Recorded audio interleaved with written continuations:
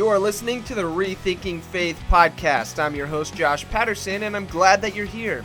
I'm a former pastor turned brewer with a deep love of theology and philosophy. Although I don't always wear the label comfortably, Christianity seems to be baked into who I am. I've found a home within the world of process relational thinking and have made close friends with the mystics. So whether you're a devout believer, a questioning skeptic, a bold atheist, or simply someone trying to figure out what it means to be human, you belong here. Thank you for joining me and taking the risk of entering into this sacred space. And thank you for reminding me that we aren't alone on this journey. Let us imagine a better way to be human together. Shall we begin?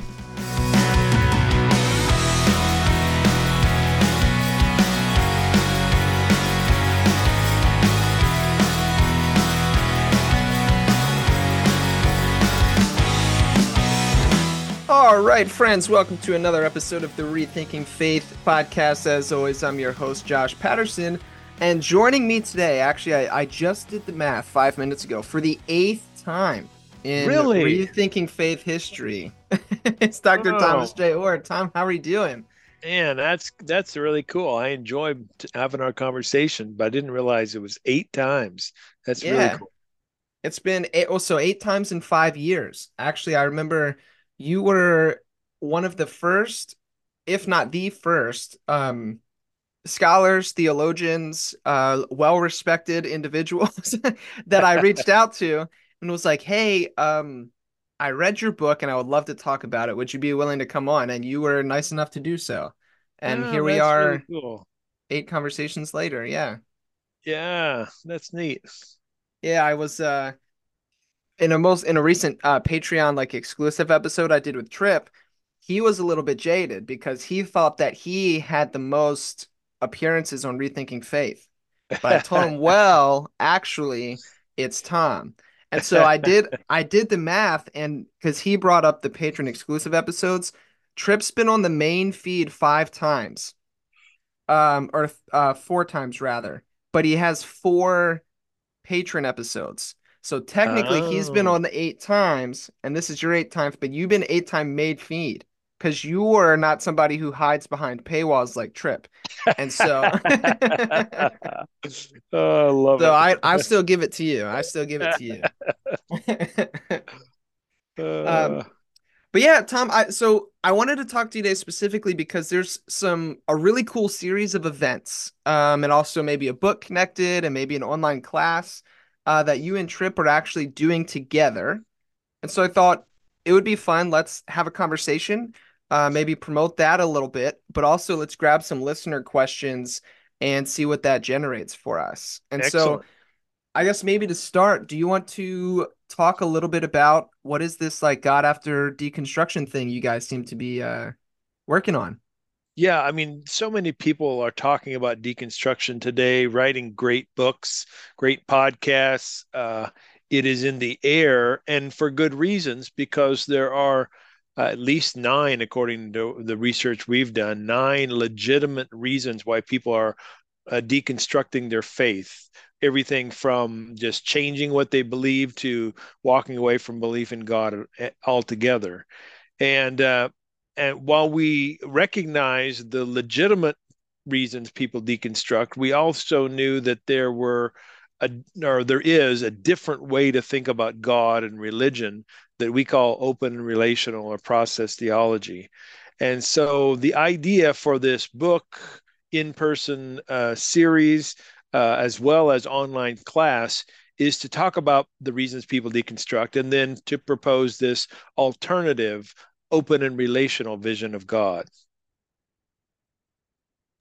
Sweet. Yeah, well, I'm excited for it. I remember when Tripp had called me and first told me that you guys were working on this.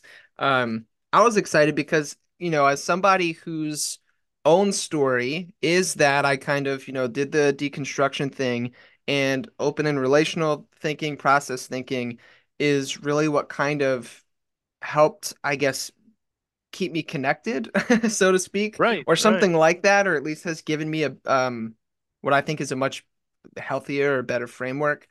That's really cool, and so I'm glad that you guys are kind of um spreading that message, so to Yeah, speak. well, and every deconstructive story is a little different from the next, but Trip and I share with you this commonality of finding the resources and the ways of thinking in open relational thought so helpful, given kind of the bad stuff we'd either been taught or heard when we were younger. And so we want to share this. We don't come to this conversation thinking we have all the answers or somehow God downloaded the eternal truths into our head and we're just giving them out to the public. We're on an adventure as well. But these ideas have been so helpful to us, and we want other people to know about them. Yeah, one might say you've been on an adventure in ideas. Wink, wink. Yes. Yeah. Nice Yeah. reference to Whitehead's book. Yeah. And that's actually what you just said is actually one of the reasons I have found process or open relational thinking to be so helpful is that there is almost baked into it this kind of um I don't want to say anti-dogmatism, but it's difficult or it lends itself nicely to not be super dogmatic. In the Right. sense that the framework is flexible. There's definitely things that as a process person I believe, but also it leaves space to be wrong. Or if we learn Yeah. something new from experience or from science or from, whatever, there's room for it to kind of grow and expand as our faith shifts and molds as well. And so I find that deeply attractive about the framework. Yeah, and if you look at the diverse stories of deconstruction that are, on social media, on podcasts and books, etc., one of the commonalities is a recognition that people could not be absolutely sure or certain of the things that they had been told before, the things they had been taught. And this pulling the rug of certainty out from underneath them left people in a sort of a situation where they didn't know what to do because they thought that if you were a really good Christian or a really good Jew or whatever, then you ought to be absolutely certain about God and certain about the at least the essentials of the faith.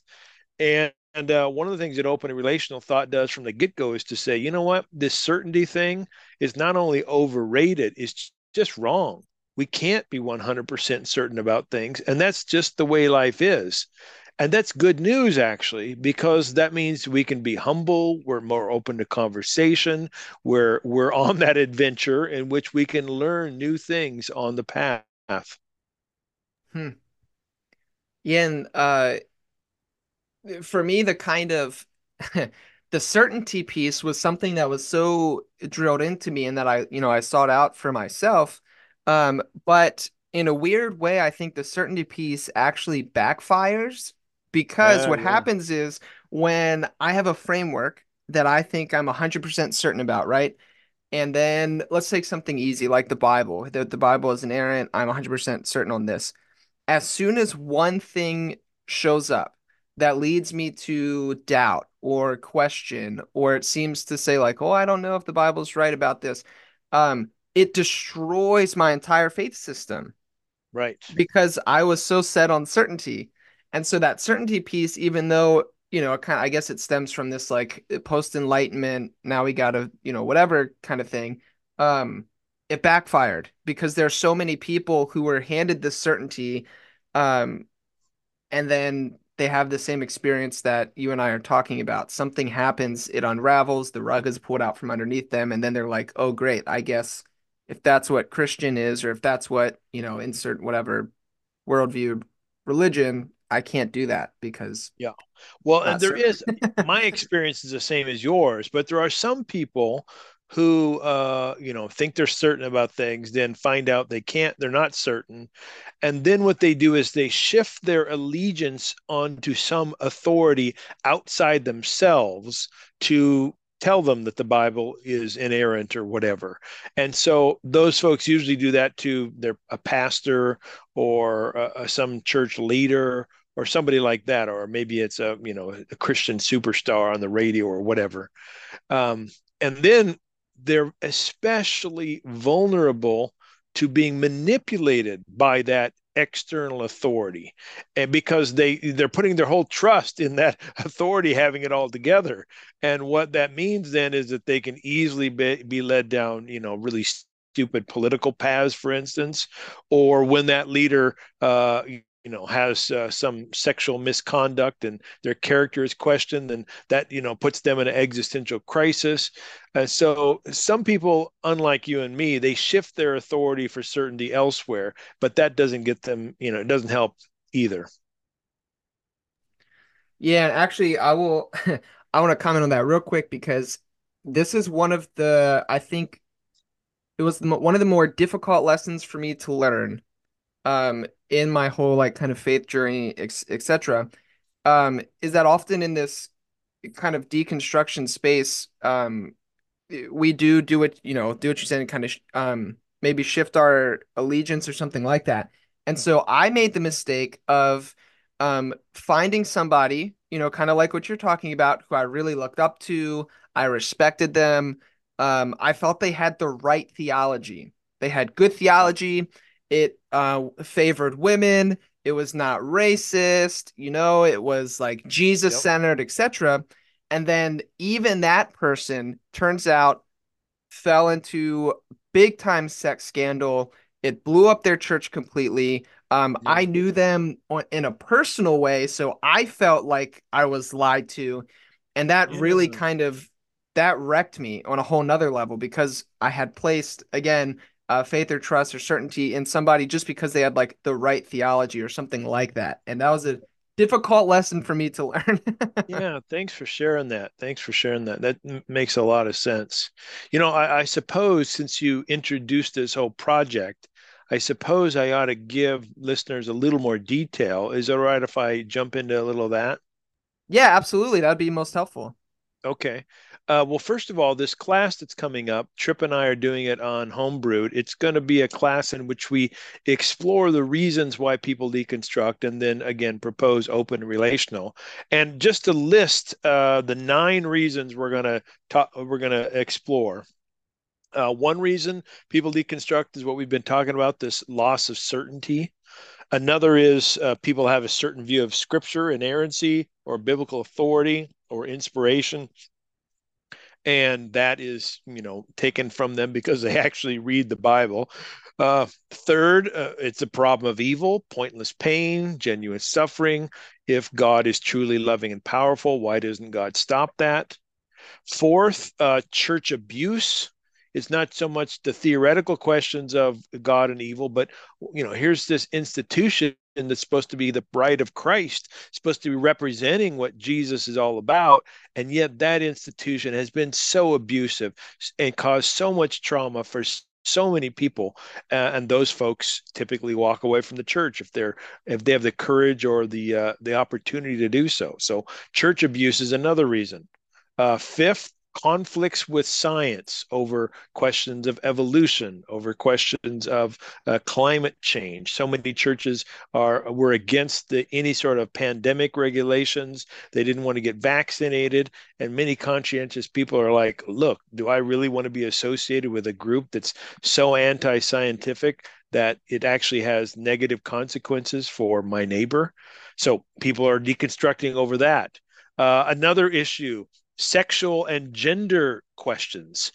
So many people are queer or queer allies or have friends who are queer, and the church, at least major portions of it, have not been loving and accepting and endorsing of healthy queer sexual behavior. And so folks are saying, do I want to be a part of a group that isn't an affirming group? Especially, I'm seeing this with younger people who have children, and you would have thought that maybe when they had children they'd take them back to church, even though they might not have attended in their 20s or whatever. But they're saying to themselves, I don't want to take my kids to a church that doesn't love queer people, so they're not taking their kids back to church. Another issue, Christian nationalism, the election of Donald Trump. had many people walking away from faith and deconstructing. Another is the question of religious plurality and multiple religions. What do you do with this? If there's not one right way, is there one better way? How do you think about that? So many Christians groups are saying it's either our way or the highway or the highway to hell.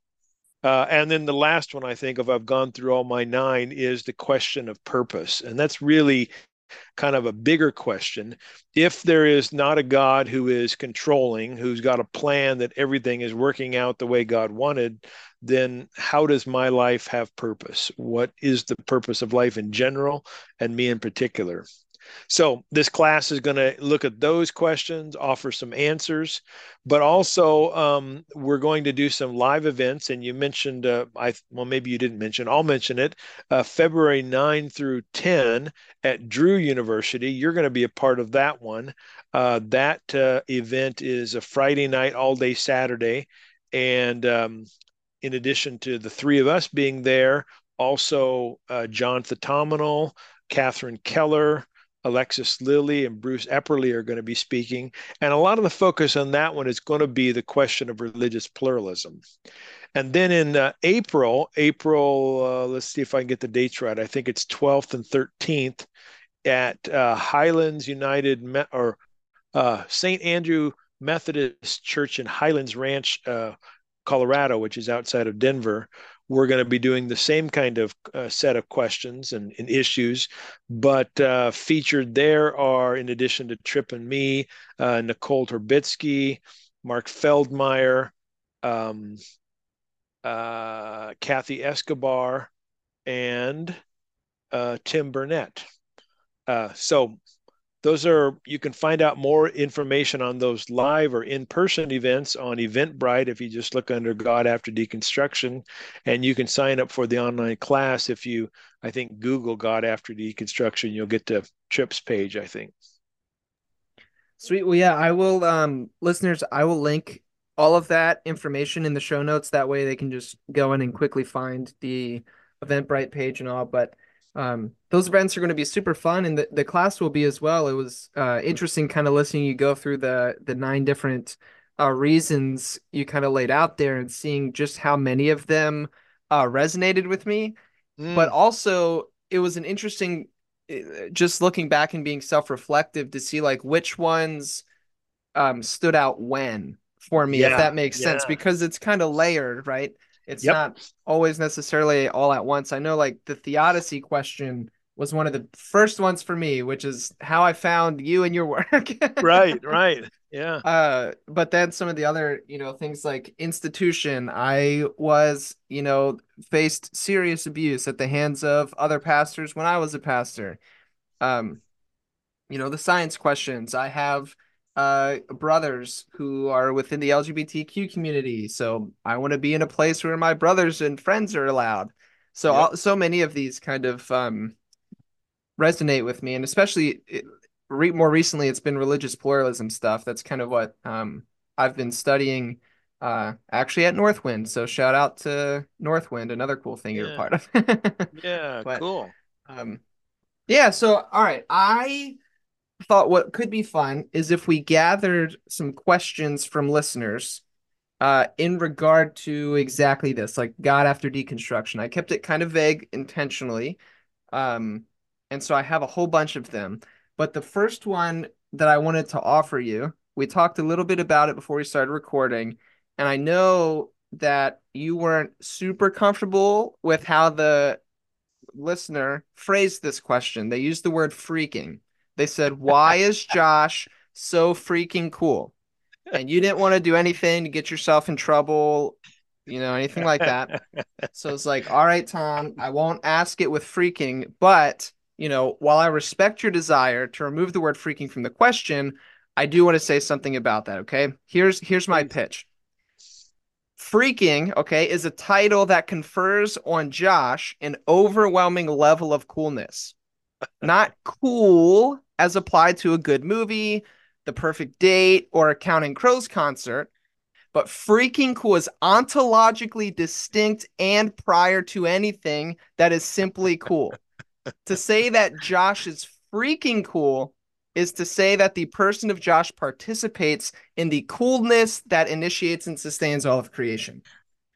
And so I just wanted to make sure that we were capturing the ontological distinctives of this listener's question, Tom, prior, and that's why I want to use the word freaking. But to respect you, I won't do it. Oh, I like your answer. But all right, just kidding. We won't do that. We don't need to pad my ego. That's a silly question. Why is Josh so freaking cool? Whatever. Let's let's instead start here. So if we're talking about God after deconstruction, um, I'm curious, Tom, what image of God do you personally feel like maybe in your own experience you had to like deconstruct from? So let's start there. Like what God are we is being called into question here?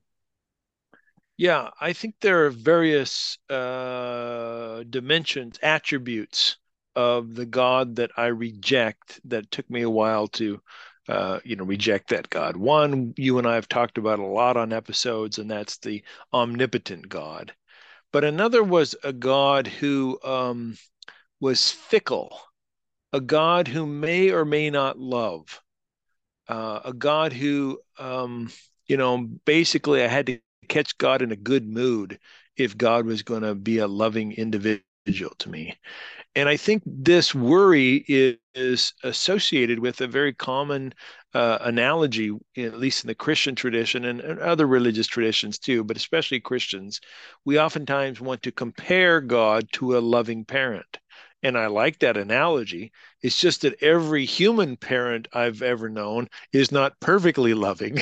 And so is not consistent in the way that I think God is consistent.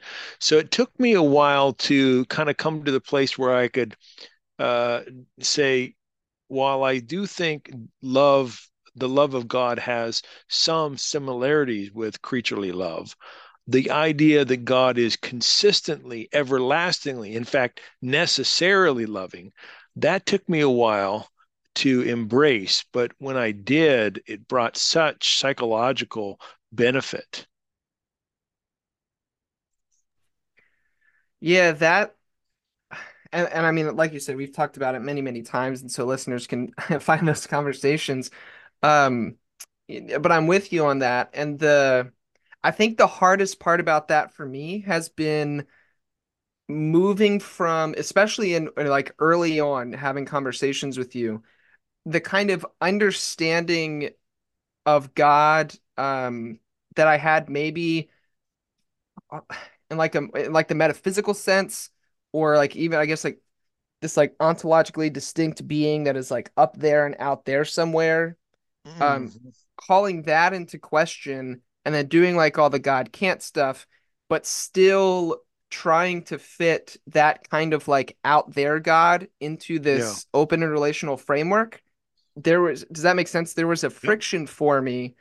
And Mm. so shifting away from that understanding of the divine into something that is more, um, I don't know, present in and through all things, or Right, right, right. this kind of thing was a big shift that took time for me to kind of, you know, move into and kind of make these kind of metaphysical distinctions. Um, if that Yeah, does that make sense? Does that kind of sure tension, does. are Yeah. you see what I'm saying? Yeah, because I mean, what usually happens is people grow up or are taught or come to assume a notion of God who's somewhere out there, who maybe intervenes occasionally. You have to pray and hope that that God is listening out there. But there's this radical distinction between where I'm at and where God is at, and you hope God's around. You hope, there's some sort of relationship there. And then when you realize how bad a view of that is, often you think the proper response is to just say, well, God is everywhere and everything is God, a kind of pantheism, because you react to the God out there and you want God being everywhere. Everything is divine. Everything is God. And you'll hear lots of people say this, especially in contemporary, more popular theological circles. But the problem with saying everything is divine, everything is God, is that you have to say Donald Trump is God. And I just can't get myself to say that. I have to say I'm God. And everything that's evil in the world is God. And I want to have a distinction, a moral distinction. And I want to believe that God's a perfect being who is perfectly loving. And so that's where the panentheism stuff, or what I like to call theocosmocentrism, or some kind of a distinction between creation and creator, and yet the creator or God is present to everyone and everything in every moment. Yeah, that's helpful. I want to say maybe something like, instead of saying Donald Trump is God, we could say that the potential for God to be expressed or made actualized in and through the person of Donald Trump exist, whether or not Donald Trump gives in to the divine Yes, lore and chooses to act on the things that makes, that actualizes the divine, um, is I'm another totally on question. board with that. Yeah, totally on board with that. Yeah, yeah. Because Yeah, I don't want to say Donald Trump is intrinsically evil.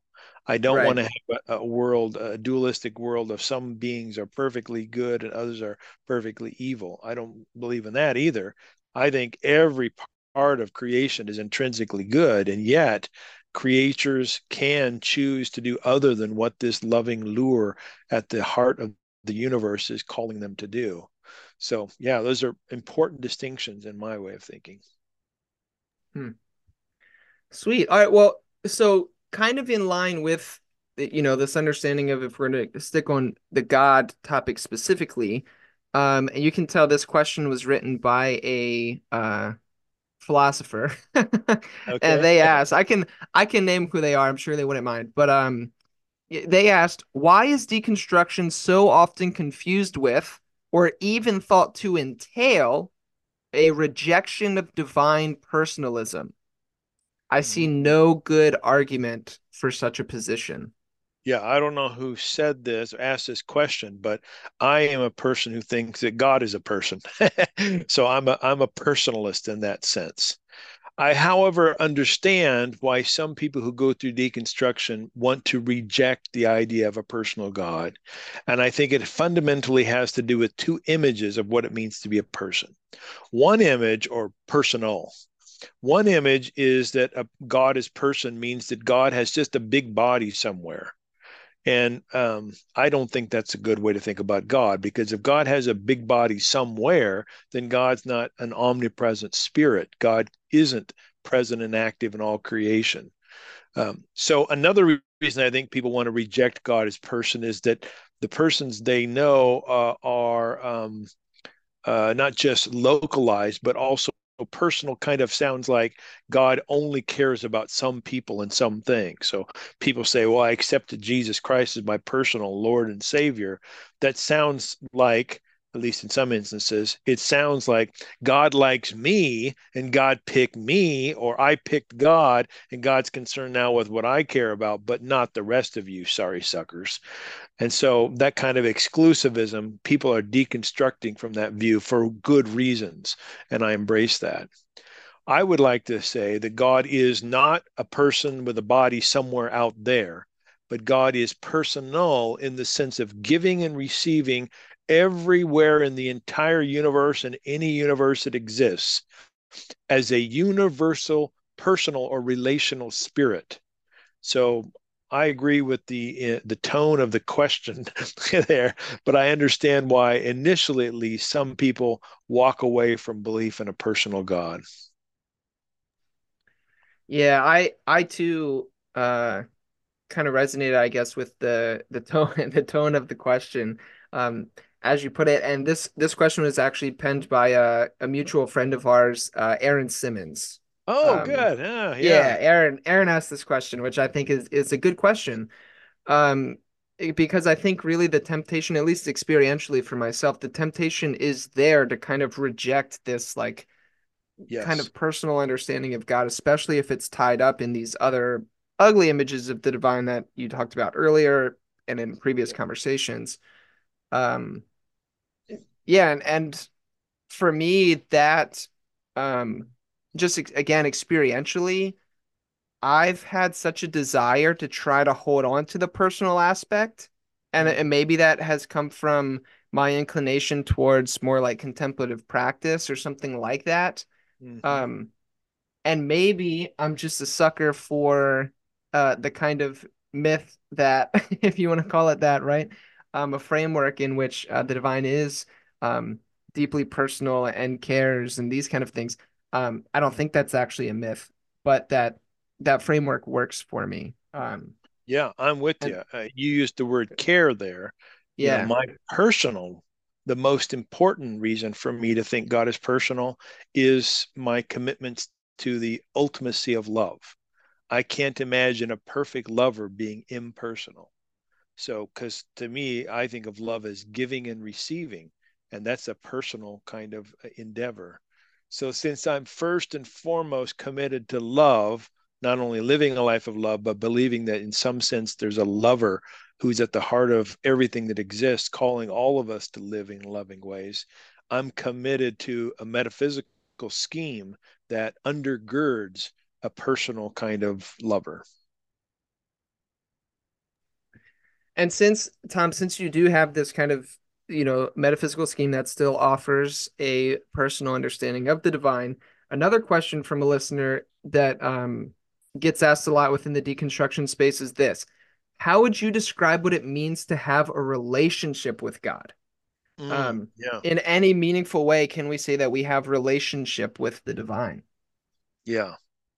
So I think some people talk about a relationship with God, but have a traditional view of God in mind. And people who have that view will say something like, you need to have a personal relationship with God. And by that, they mean you need to start focusing your attention on who God is, maybe reading the Bible, praying. It's all on us to kind of reorienting ourselves and our desires and our attention, our focus onto God. And I got no problem with that approach. But open relational theology says something really important that I think is profound. And it is this: God is also having a relationship with us. So, a personal relationship with God, God's having a personal relationship with us. There's mutual influence. What we're doing is having an impact on God. What God's doing is having an impact on us. And that, I think, matters for a whole host of reasons, not the least of which is that if you and I actually have an influence on the God of the universe, and the God of the universe has moving through history trying to bring about the purposes of love, our lives truly matter. And that's really important to me. Yes, I am with you. And that kind of gets at that question of purpose. I think that was the ninth one on your list Yes. that you had referenced is that idea of purpose. And I know I wrestled with that when I was trying to think about, okay, if God either somehow wrote the whole story, right? Creation, the universe, whatever is a book. It's already been written, signed, sealed, delivered, got, by God. This is kind of the Yeah. Calvinistic understanding. Then what I'm doing has no purpose in my mind because this shit was already written. Great. Right. On the other hand, I could say, well, God at least knows the future and knows the past and this kind of thing. But again, for me, I felt purposeless because it's like, well, if God already knows the future, then I can't really do otherwise, can I? Right. Like it's still kind Exactly. of set in stone. It's an illusion at that point.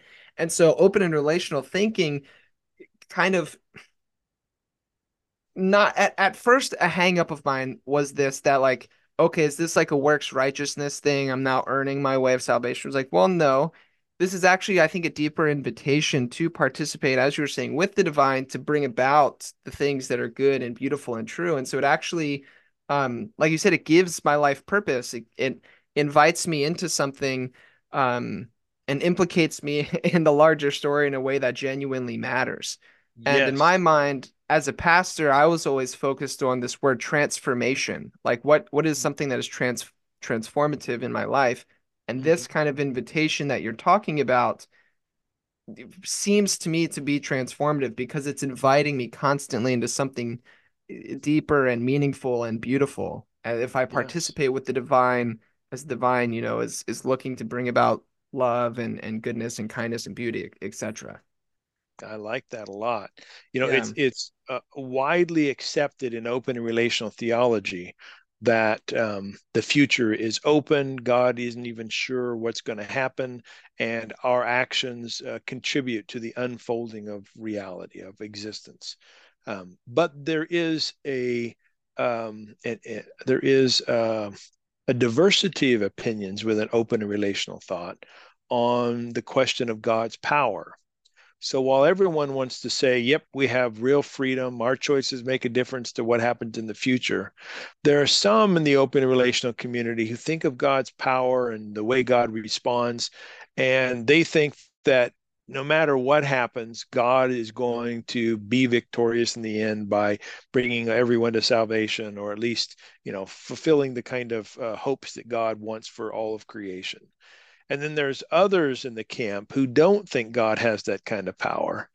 And if you're in that latter group, I think you have even more reason to believe that our choices matter, because the future of the universe rests in part on how we respond to this God of love. That's real responsibility. Um, and I'm attracted more to that latter option.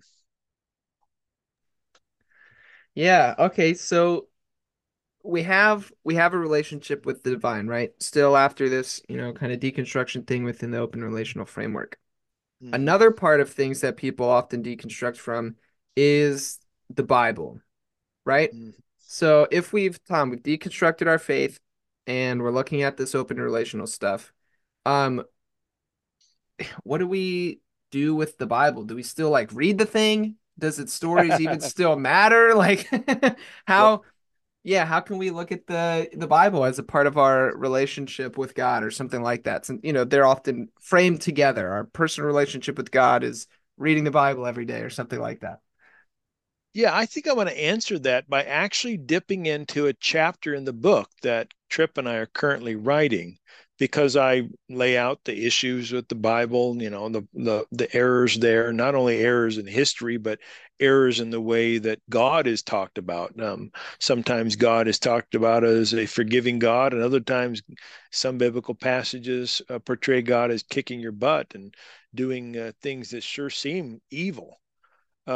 So the question is, where does the Bible then fit in? So here are, I think I've got 8 or so ways to think about or interact with the Bible.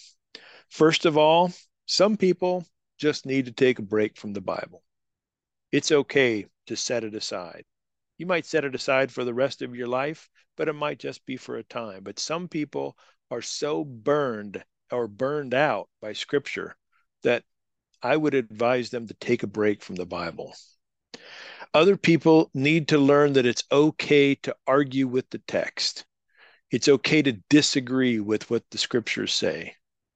Some people need to find out what the big themes are of the Bible. So, in other words, sort of ask yourself, okay, maybe there's some parts of scripture I don't buy into, but what are the things I think are the main points in scripture, and can I buy into those? Still others, this is kind of maybe a variation of the previous, they pick out the good and reject the bad. I'm advocating what fundamentalists hate. I'm advocating picking and choosing from the Bible.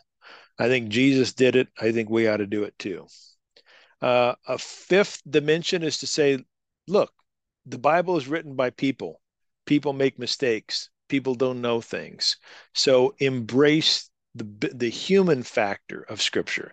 It doesn't mean that God has nothing to do with it, but it does mean that humans write Scripture and humans can make real mistakes. They have different views of who God is and what's going on in reality.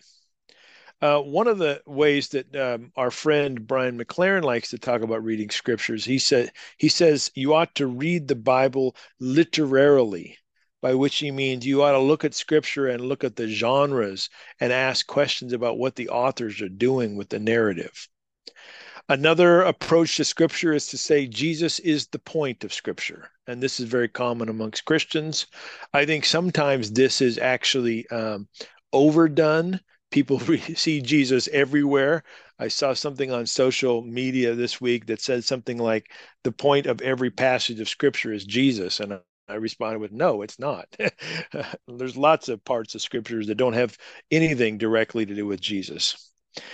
And then finally, a final way to think about Scripture is to think of it as the potential for a what's sometimes called progressive revelation.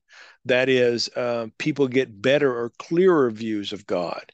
And as someone who's a Christian, I think Jesus is the clearest revelation of who God is. But I think you can make a good argument that in the Scriptures themselves, we see some kind of a movement from images of God that I think are more less helpful to those that are more helpful. So, little taste of what one small portion of the book is about. Yeah, nice. I'm glad that you guys are doing a chapter on engaging with the script with the Bible because I think that's so important, especially too if I can do a soapbox thing for a moment, similar to how I think um the kind of certainty that people are often fed can be detrimental. I also think there's like, for lack of a better term, crappy understandings of what the Bible is that prove to be detrimental to people's faith as well, Yeah. where they're sold certain things and then they, I don't know, find Bart Ehrman or in general find like maybe any Bible scholar that knows what's happening in the academy presenting information that to them might now seem like really wild and progressive and crazy, but in reality it's like, well, no, it's this is just like biblical scholarship. People know these kind of things. And it Yeah. unnecessarily causes faith crisis for people because the understanding of what the Bible is that they were handed is faulty. And then they Yep. think, oh, because I read one Bart Ehrman book, now the whole Bible is bunk. It's like, well, Bart just said stuff that like a bunch of Bible scholars have been saying for a while. Maybe he Right. has some Right. different conclusions. But yeah, so I'm glad that you guys are kind of engaging that. And I guess for me, the way that I have been kind of looking at the Bible or trying to, because this is still something that even though I have a soapboxy thing to say about, I'm not good at doing. It's engaging the Bible.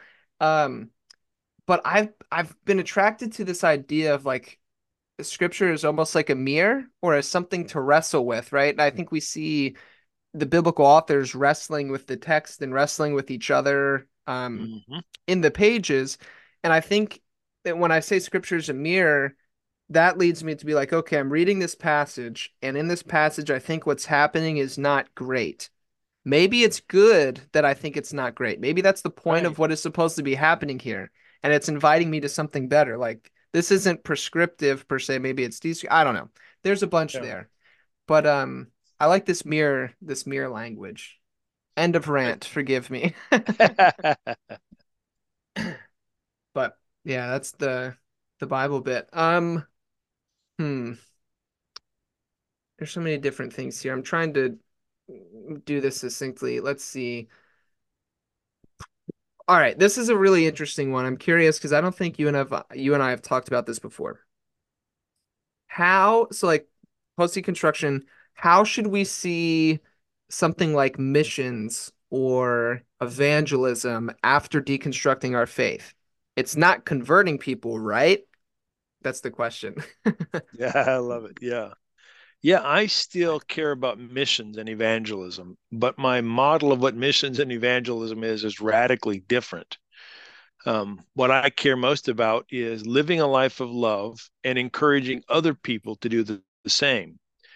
Now, to do that well, I think a person needs to not just talk, but do a lot of listening, trying to figure out where other people are at in their own, journeys or own adventures, to get back to that word. And so I think evangelism and missions can begin with listening and then in discernment with the people who you're talking with the community, try to figure out ideas, concepts, practices that are going to help people be more loving.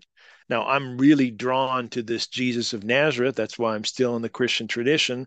And so my missions and evangelism is still going to have a central role for Jesus.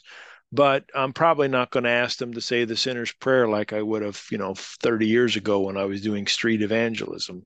I'm going to go about those things differently, still with Jesus central to me, but thinking that the aims of Jesus are to help us to live lives of love as individuals and communities, not so much about making sure, some people go to heaven and avoid the flames of hell, which I don't believe in. Yeah, once you get rid of that health thing, it opens up a whole world of stuff, It sure doesn't does. It it? does. And then I know it's hard for some people to hear that. I know it's hard for some people to give up on hell because they think the alternative is what in philosophy we call extreme relativism, which is, well, if you don't believe in hell, then you can't believe in any kind of your morality. I believe that there are natural negative consequences from choosing other than love. Uh, and that's kind of what biblical passages or biblical writers were trying to talk about when they said things like, you reap what you sow. And so, therefore, we ought to live a life of love, not only for our sake, but for others' sake and for God's sake, not because there's hell to pay if you don't, but because there's abundant life to gain if you do. Yeah, and I think that inviting into that, abundant life is a helpful way to frame like, what this person is referring to as missions is Yes. not necessarily again with the afterlife implications, but rather um what does it look like to make the world less shit now for Right. everybody, Right. for everybody. Um, which is curious because all right, because another one of these questions has to do with the afterlife, which I think is an interesting question because people tend to default to, okay, there's no hell, so now like everyone just gets into heaven. I know we've talked about that before. You kind of have a qualified understanding, like a hopeful universalism, a hopeful ultimate reconciliation, something like that. Um, but yeah, I guess I don't know. Is that kind of where you fall currently on afterlife stuff? Um, Yeah. Well, I want to answer your afterlife thing, but while you were talking, I thought to myself, I want to give a little bit different answer to your missions question. Is that all right if I do okay, that yeah, yeah, first? yeah, Um, I want to say something harder, harsher, more abrupt. yeah. Bring it. This is what I want to say. Missions and evangelism only makes good sense if you're open and relational. I just Bow, bugs bow, the heck bow. out bugs the heck out of me that Calvinists who think God predestined everything from all eternity are evangelists and are trying to convince people to say the sinner's prayer. It makes no sense whatsoever. They're only doing it because they think God commanded it. There's no real, at least as far as I can tell, there's no real conceptual sense to it. And even the Arminians, the tradition I came from, who think that God foreknows everything from all eternity, I think that only makes sense if all eternity is already settled and complete, and therefore one's eternal destiny has already been decided. The choices one makes has already been determined. And so evangelism makes no sense to me in an Arminian concept either. So I want to say stronger than my first answer. Open and relational theology can make sense of evangelism and missions in ways that other theologies just can't do it. So now to your question about the afterlife. Nice. I like it. Yeah. I start with God's love when I think of the afterlife. Um, and if it's possible to continue having subjective experience beyond the death of the body, and if there is a God of love, then I think that God is not going to torture, hurt, harm anyone in an afterlife state. However, I'm also really committed to the views of freedom. I think, as you know, that God can't control free will creatures. And I have no reason to think that in the afterlife we would lose that freedom. So, if there is life after death, and I'm betting that there is, but I don't know, if there's continued subjective experience beyond bodily death, and we have free choices to cooperate well or not with a God of love, I think that continues on and on and on and on. And God never stops inviting, never stops loving. We always have free choices. I'm hopeful that we will finally and eventually get our act together and all cooperate with God. My scheme doesn't guarantee that, because I think that guarantee would only come if God is controlling, and I don't believe in a controlling God. But my scheme allows for the hope of the universal reconciliation that comes through persuasive love that convinces everyone capable of choosing to cooperate with that love. Well, I appreciate the consistency in the perspective because, yeah, if you're gonna be open and relational, might as well go all the way with it, right? Um, and I'm with you. I think that's kind of on hopeful Josh days. That's where I'm at. Like I hope that that is true. Yeah. But one thing that has been helpful for me that I kind of discovered um just in readings and stuff is the idea within some like process thought of objective immortality. This idea that we exist forever within the divine mind or something like that. Which is not, it's not subjective. We're not experiencing this, but it's at least better than oblivion, I guess, right? There's some people Yeah. who are deeply afraid, fear just non-existence or something like that. Um, Yeah. and so I this, think every yeah, open and relational theologian ought to embrace objective immortality, so yeah, that it's not like we should choose between the two. We should right. all embrace that one. Because if God is truly relational, if our lives really make a difference to God, and God is truly everlasting, then what we do matters to the mind of God, or God's life everlastingly. That's, I Mhm. think, really important. But I'm also among those people who think that, especially the life after, or the near death experience literature, the out of Mhm. body experience literature, the basic parapsychology literature, gives us some empirical evidence for the possibility of continued subjective experience. And that, along with not only traditions and Christian, but also almost every major faith tradition, has some sort of notion of a subjective experience beyond bodily death, whether it's reincarnation or something else. Um, all my cards are not in that basket, but I don't see any Sure. reason why I shouldn't have that hope. Yeah, I a resource that helped me with that after I kind of got stuck in like what if it's just subjective, whatever. Was David Ray Griffin's book James and Whitehead on Life After Death. Yeah, that's a good book. I really enjoyed reading that and found it to be a helpful resource. Um, Yes.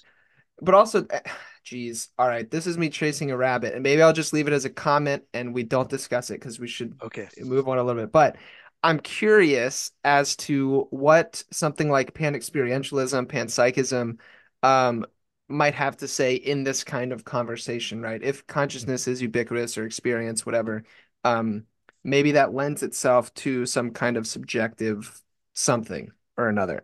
Yeah. I don't know, Yeah. maybe. But yeah, we don't have to chase that because that's Okay. some people might not even know what I'm asking. Sure. But Yeah. um and that's fair. All right. Let's see. Be fair on time. How can we do this well? Well, all right. Let me ask you this because you already mentioned this and you actually said this is going to be something that is talked about a bit at the first event in February, which is this idea of pluralism. And so there's two kind of questions here about pluralism. One of it is basically like, why aren't things clearer? Why are there multiple religions? Why wouldn't God just grant us absolute certainty? I think we've hinted at that a bit with kind of your understanding of the divine as non-controlling. Um, but maybe is there anything else you'd want to add to that, or maybe something to shine light into that kind of Yeah. Well, question? I want to emphasize that because I think there's a growing acknowledgement among Christian thinkers that some kind of pluralism is true, that there is truth beyond the Christian tradition, that in some sense Muslims can find salvation, etc. Um, but then the question is, why didn't God make things clearer? Uh, is often just ignored. Maybe people will say, well, we don't have, infinite minds. Who are we to know the mind of God? And so they put all the blame on us, trying to figure out the divine mystery of the reality or whatever. Um, but that avoids the question, or at least avoids what many people think of when they think of God from the Christian and Muslim tradition, which is a God who is omnipotent. And that God, at least according to a classical omnipotence, could make things crystal clear, could have guaranteed we had a fully inerrant and complete revelation of who God is in scriptures, the Quran or the Bible or whatever.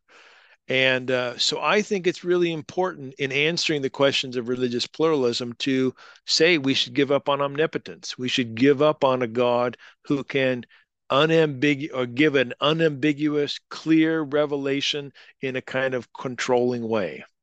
Now, a lot of people say, well, okay, that sounds good. So then why should we even talk about God revealing at all?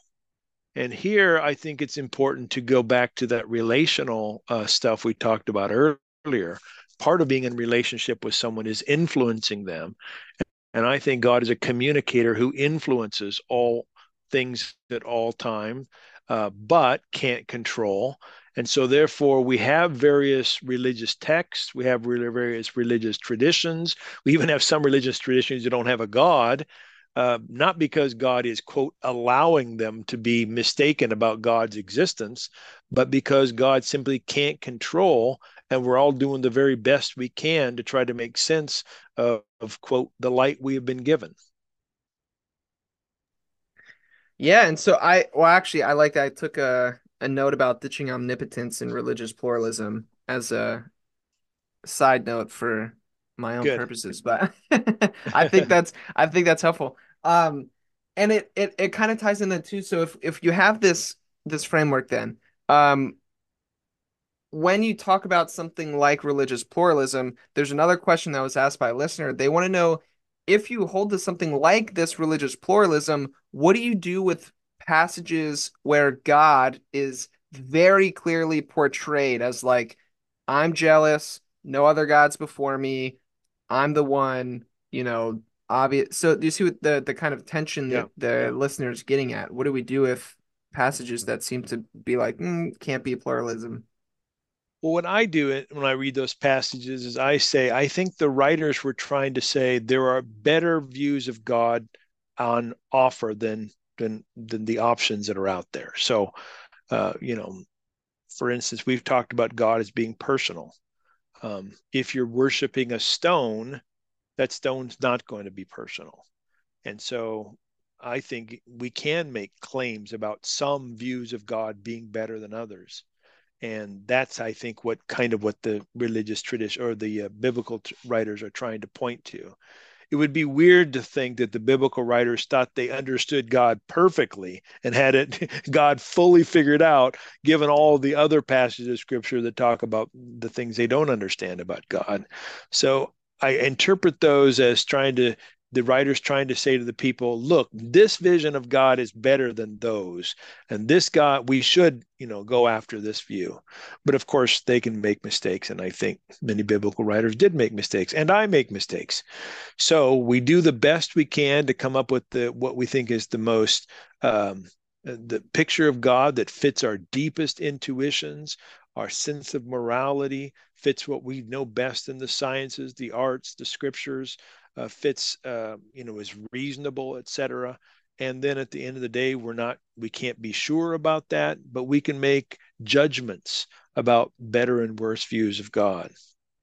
This actually reminds me of something that I was preparing for that theology beer camp session. I think you were at that.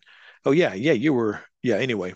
Um, and as I was preparing, I was realizing my that I have more in common with some Muslims, Jews, Baha'i, and people who don't follow any particular religion than I do with some of my fellow Christians because of my views of God. In other words, I know some Muslims who think about God closer to the way I do than I know of some Southern Baptists who think about God. And that helped me to that helped me to clarify that sometimes we start with religious traditions and talk about which is the right one, when maybe we ought to think about visions of the ultimate or visions of God, and ask questions of which do we think is preferable and why do we think some are more preferable than others. Yeah, I appreciated when you made that point at Theology Beer Camp. And I also appreciated when you brought up another idea that's tied into that, um, that we're not don't have time to go too deep into it, but this idea of the possibility of different ultimates or maybe different faces of Yeah, ultimacy or something like that. Um, that I personally have been finding helpful recently. Um, I in think that that's regard. crucial. Yeah. Yeah, we Yeah. ought to do a podcast sometime on that because that's a complex thing. And I know the first time I heard that, I was like, what? Yeah. Multiple Right. ultimates? I believe Yes. in one God, not multiple gods, and it took Right. me a while to figure out what was going on there. I think maybe we could help your listeners sometimes work through those issues.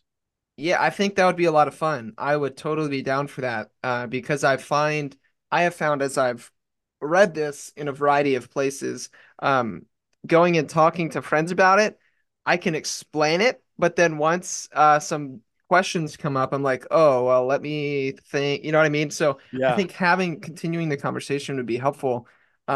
But especially too, just because I'll make this one point and then we'll move on from it. I think one thing that it offers and does nicely is it gives us a genuine and deep religious pluralism that Yeah. respects other traditions Yeah. without trying to appropriate them or, do some kind of like violence to them, not accepting the tradition for what it is, but rather says, okay, these traditions can all exist in a genuine, plurality. And then they can also inform one another. They can transform one another. It's the humility piece that you've hinted at multiple times during this conversation. So, um, I like that a lot. And that was for me an important facet of thinking about multiple ultimates. But this might surprise you. Belief in multiple ultimates actually helped me to find things in my own Christian tradition that pointed to the possibility of multiple ultimates that I had never seen before. So it actually, the belief in multiple ultimates actually helped me to be a better Christian, in addition to affirming the truth in other religious traditions. and So friends, that is called a lure that Thomas orchestrated beautifully and is encouraging further conversation, which I am very much here for. Well, uh, Tom, I don't know what your time schedule looks like, but um, if let me see here, if I could ask you, there's a personal question okay, that a listener asked, and then maybe a few maybe quicker pragmatic questions sounds to good. kind of wrap things up. Does that sound good to you? Yep, yep. All right, so here's the personal question. When it comes to deconstruction, what question or maybe plural questions have you personally been working with or wrestling through recently? Recently, I was ready to had an answer, but then you said recently. So what is the? Oh, yeah, I know Let's what it is. define recent. Yeah. Within the last 10 years. No, Um, I have been officially charged by my denomination with teaching doctrines contrary to the denomination on issues of queer sexuality. And I'm awaiting for my trial. I've been preparing for that. And in doing so, in the preparing for why I'm an affirming uh, member of the Church of Nazarene and why the Church of Nazarene ought to become affirming, I've been thinking about the queer issues and why those are so instrumental in um, the deconstruction process of so many people. I changed my mind on this view 30 years ago, but I'm always learning new things. And I've been learning new things recently related to this. And one of the things that I think I've been learning in terms of my own deconstruction is the incredible power and flexibility of cultural influences on what it means to have a particular gender or sexual attraction. I had not taken as seriously as I should have, or maybe there just wasn't the literature out there, the impact on culture and tradition when it comes to gender and sexual attractions. So I don't know if that's what you're looking for, but that's where my head's been for the last 6 months as I've been preparing for this trial. Yeah, well, I mean, that's a big one, Tom, and I know it's something um we've done an episode about before. I know you have skin in the game, so to speak. That's not just Yeah. an abstract concept. Friends, loved ones, family members, these kind of things. Similar to me, right? Yep. Um, and so um, yeah, I think it's so beautiful what you're doing. Kind of, I mean, you're putting like yourself on the line, like people, um, it's not just like me who sits at home and does podcasting and like, whatever, can say stuff on the internet with little to no ramifications. Like there's actual um things here at stake for you. And so I appreciate you sharing that and also being willing to um follow where love is guiding and these kind of things, again, being consistent. Um Mhm. and yeah, that cultural piece is something that I've recently uh kind of picked up on as well. And have been trying to learn a little bit about just the um how culture does influence us so much and impact us. And actually one of the places I'm hearing that from is actually in listening to basically non-white voices talking Mhm. about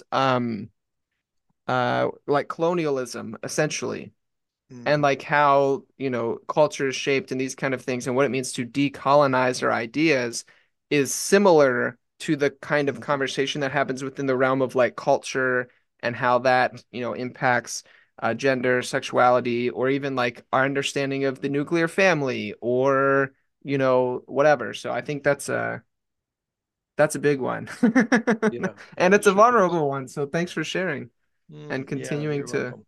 do that publicly. Mm, yeah. I appreciate it. Well, hmm. Let's see here. All right, if let's throw a bone to some people who maybe they've been listening and they're like, "Look, I really appreciate this kind of work you're doing around deconstruction.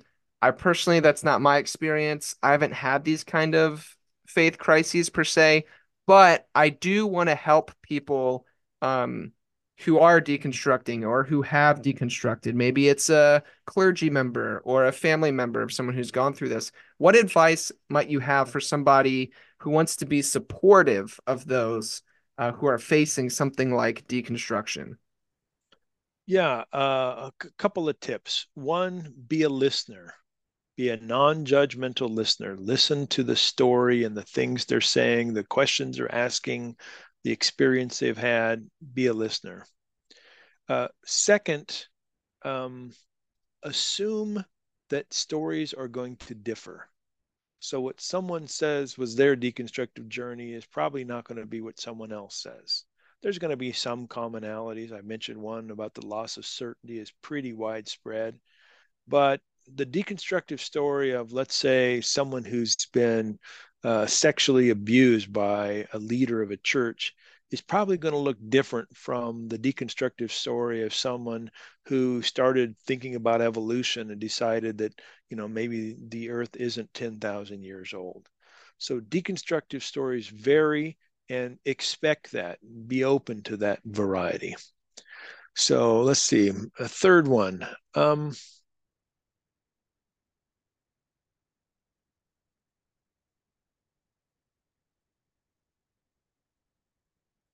There is a portion of Christendom at the moment who are condemning or at least strongly criticizing people who say they're deconstructing.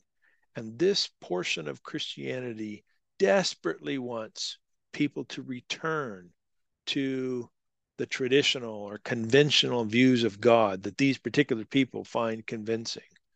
I want to suggest to folks who want to be, let's say, allies of those who deconstruct, to be open to the possibility that there are multiple ways to think about God, and maybe even some of these new ways are healthier than the ways that many in the tradition have portrayed God. Yeah, that's a good one. I I have found myself on more than one occasion contemplating purchasing one of these books that has, there's been a line of books coming out, right? I'm sure you've seen them. Yeah. And being like trying to invite these people on for conversation, but unfortunately I've found that they're not willing to talk. So at least not to me. But maybe someone who's cooler. But yeah, I think all of those are so good. And again, I constantly pick up on whenever I talk to you, just a spirit of humility Mm, in engaging with other people. And so I appreciate that. Um, especially dealing with people who are, asking questions and having their entire worldview shaken to its right, core. right. It's scary, right?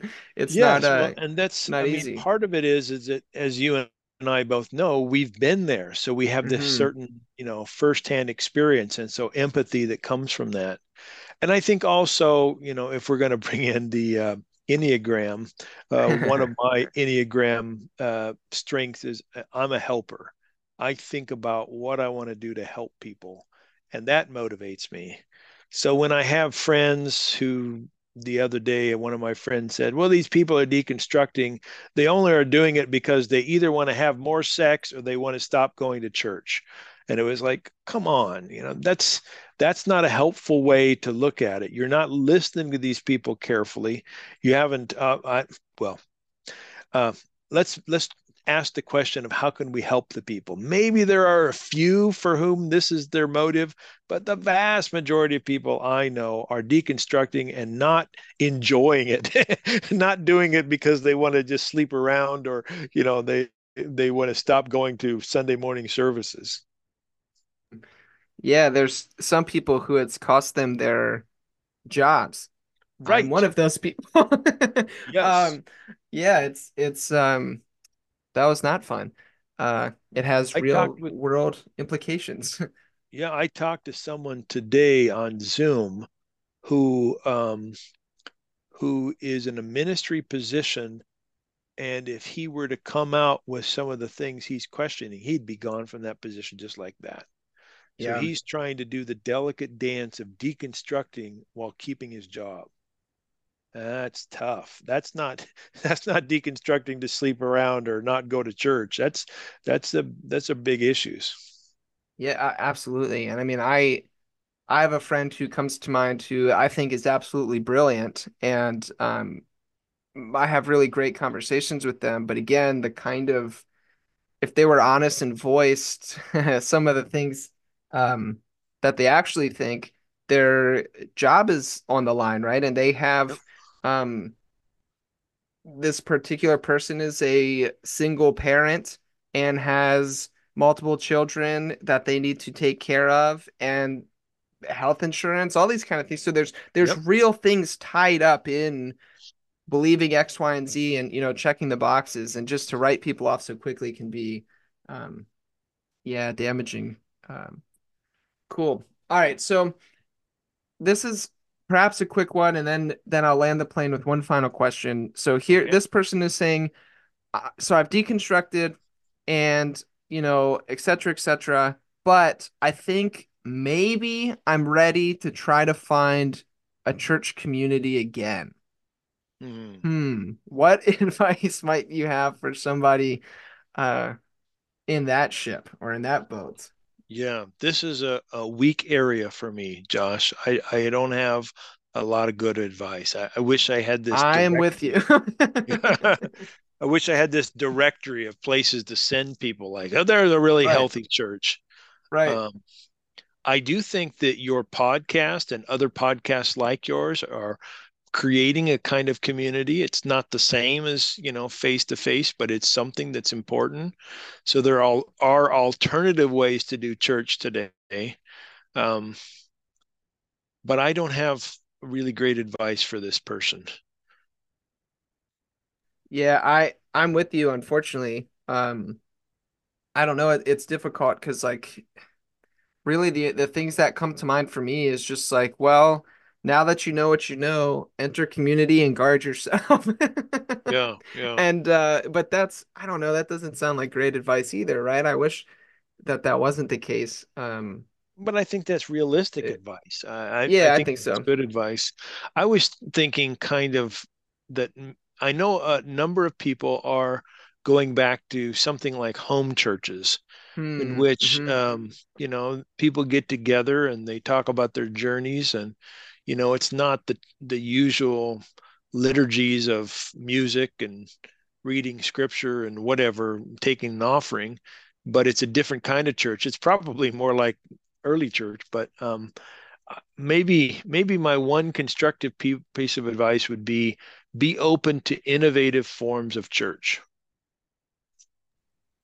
Yeah, I like that. I like that advice as well. And it reminds me too of that I mean, yeah, the kind of there's another project Trip's been working on, the whole emerged podcast thing.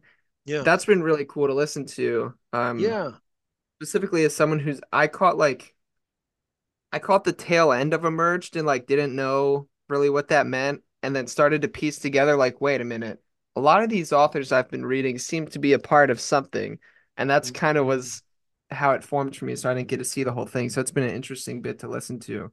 Um, Yeah, I've been listening to it and thinking to myself, what can the open and relational movement do to overcome the mistakes of the emerged church yeah, movement? right. Because Well, I mean, there we there's go. there's obviously some good things too. I'm not saying it was all a mistake, but as Tony and many of them have indicated, look, the emergent church's heyday is come and gone. Um, Now, are there things we can learn from that? Yeah, I it's a good question. So I think it's still open and we shall see. Yeah. But I guess here we'll land the plane with this. Um so we've deconstructed and now maybe we're sitting with some kind of open and relational perspective. And I want to ask this from within the open relational perspective because I know the person who wrote this question is where they're coming from. Okay. Um so if this is the case, if God can't, um what can we trust? Where should our faith lie? Mm. I'm Yeah. I'm I was tempted to make a joke and say trust the process. Yeah. Yes. Yeah. If the question is what can we trust in the sense of what can be absolutely sure we're rock solid on, I think we have to give up that impulse. I'm not absolutely rock solid on anything of ultimacy. Um, I believe there's a God. I believe the ways of love are best. I believe certain things about the world, et cetera, et cetera. But I don't know them with absolute certainty. So if that's the kind of trust we're looking for, I think that's an illusion.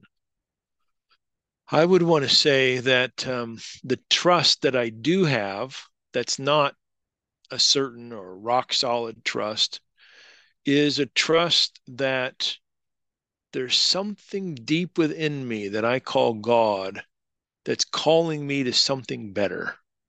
To use Whiteheadian language, it's calling me to intensities of experience or value. To use the Whitehead's word that Tripp loves, to zestiness. Um, and while I'm often confused about the precise way to respond to that lure, that wooing, that call, um, I think life makes best sense if I think there is a loving lurer, a loving persuader who is at the heart of that call, and I want to respond well to it. Yeah, well said, Tom. Yeah, I mean that's the vision at least that I am willing to steal again from Aaron Simmons. Um Risk myself in the direction Yeah, I of love that phrase of that his. Yeah. framework of that being true. Um, yeah, And your question, I don't know if your questioner had this motive in mind, but it reminds me of something that I write about in the book. And that is that many people who come from more conservative backgrounds like you and me, we had all our faith and security in an inerrant Bible. And then when that got taken away from us, we wanted to put it somewhere else.